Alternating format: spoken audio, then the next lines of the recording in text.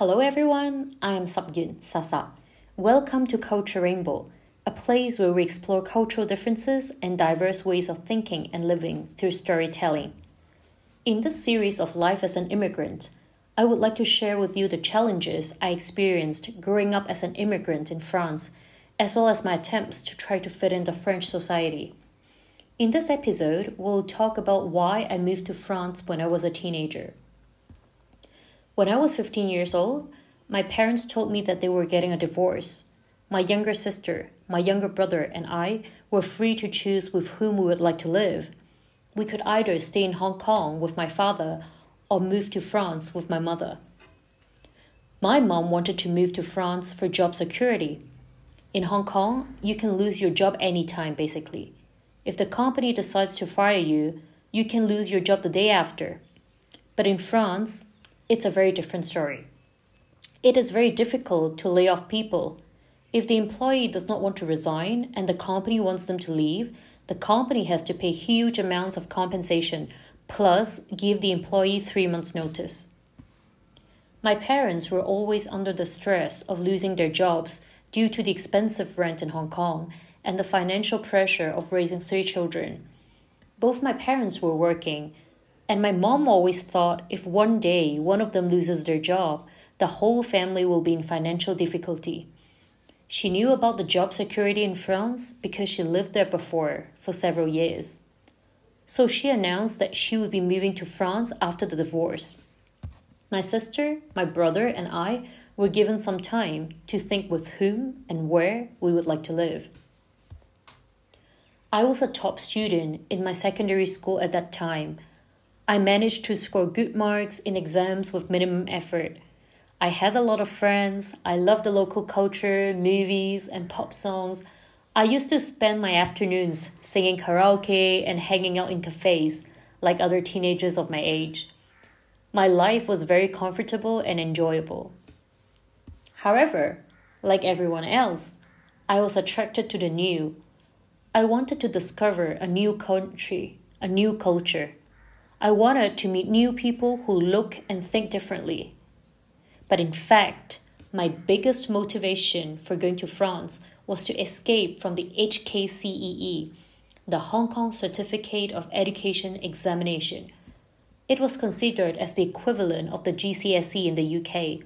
Its aim was to assess students after 5 years of secondary education.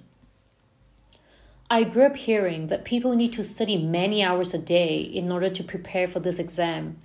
In some extreme cases, people can study even up to 18 hours a day. And usually they start the revision program more than 1 year ahead. What is at stake is the student's future, because the results of this exam would determine whether you will be eligible to go to a good university or not, and subsequently whether you will be able to get a good job or not. Then, when I was 14, I found out more about how dreadful the revision process for this exam was. I was going out with a boy who was 2 years older than me, and he was going to sit in this exam in a few months. So our dating schedule went like that. We met at 10 a.m. in the library, where he would be studying for this exam, and I would be reading books or doing other stuff while desperately waiting for him to be free. After 2 hours, we would go for lunch, but only for half an hour because he wanted to rush back to the library to study more. He went on studying until 6 p.m., then he would walk me home. So in total, in a day, we would speak only during the half an hour of lunch and during the half an hour of walk from the library to my home. That hardly seemed like a date to me. So I felt like, no. There is no way that I am going to waste 1 year of my life just studying and not having time to do anything else. I can't accept that all the joy will be squeezed out of my life for 1 entire year. I was a good student, but it was impossible to escape from that revision hell because I was only good at memorizing facts for the next day's exam on a particular topic. But I can't possibly remember all the details for an exam that would test you on the wide range of a 2-year program. So I chose to run away. It was out of fear, out of cowardice, that I made the decision to go to France. I was not brave enough to face this exam. I couldn't bear the thought of having no life during 1 year. This is the story of every immigrant. We all want to escape from something in our home country, and we are all in search of a better life. In my case, I wanted to escape from the education system in Hong Kong. For others, it might be political oppression, bleak economy, natural disaster, or social inequality. We see the light of a better life, but we are not aware of the challenges, loneliness, and for some, the hostility that lie ahead. Moving to a new country is knowing what you will get, but not knowing what you will lose. It is like a villager whose dream is to go to the city. In the village, he has to work hard in the fields, but has very good relationships with his neighbors, has a pretty relaxed work pace, has his own house and grows his own food. The only thing is, he doesn't have an air conditioner. He suffers in summers because he can only afford fans, so he dreams of working in the city and getting an air conditioner in his house. He then moves to the city, now has to work many more hours with deadlines and stress, lives in a small flat, barely interacts with neighbors as everybody is too busy with their own lives. So he now has his own air conditioner, but he feels lonely and depressed. This is a rather gloomy picture, but don't be mistaken. I'm not saying that I regret my decision of going to France. I have learned many things and grew in many different ways thanks to this adventure. A part of the French culture has become part of who I am today and enriched my personality and identity.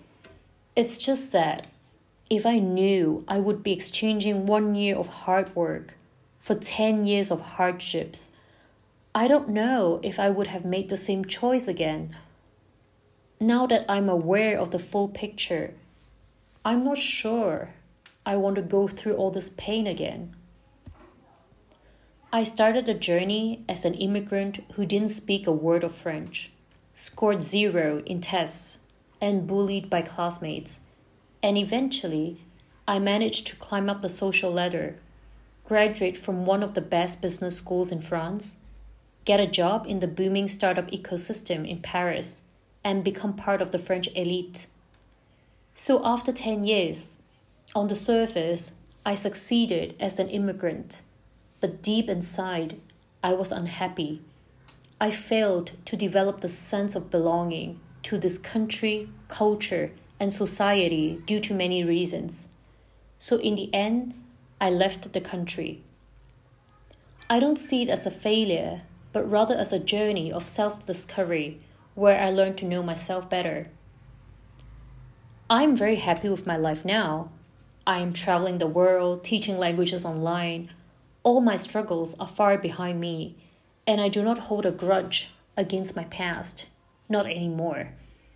I just want to share my story because I want more people to know what immigrants go through. And if there's anyone who is experiencing right now difficulties in his or her host country, hopefully my story could give him or her some strength and comfort.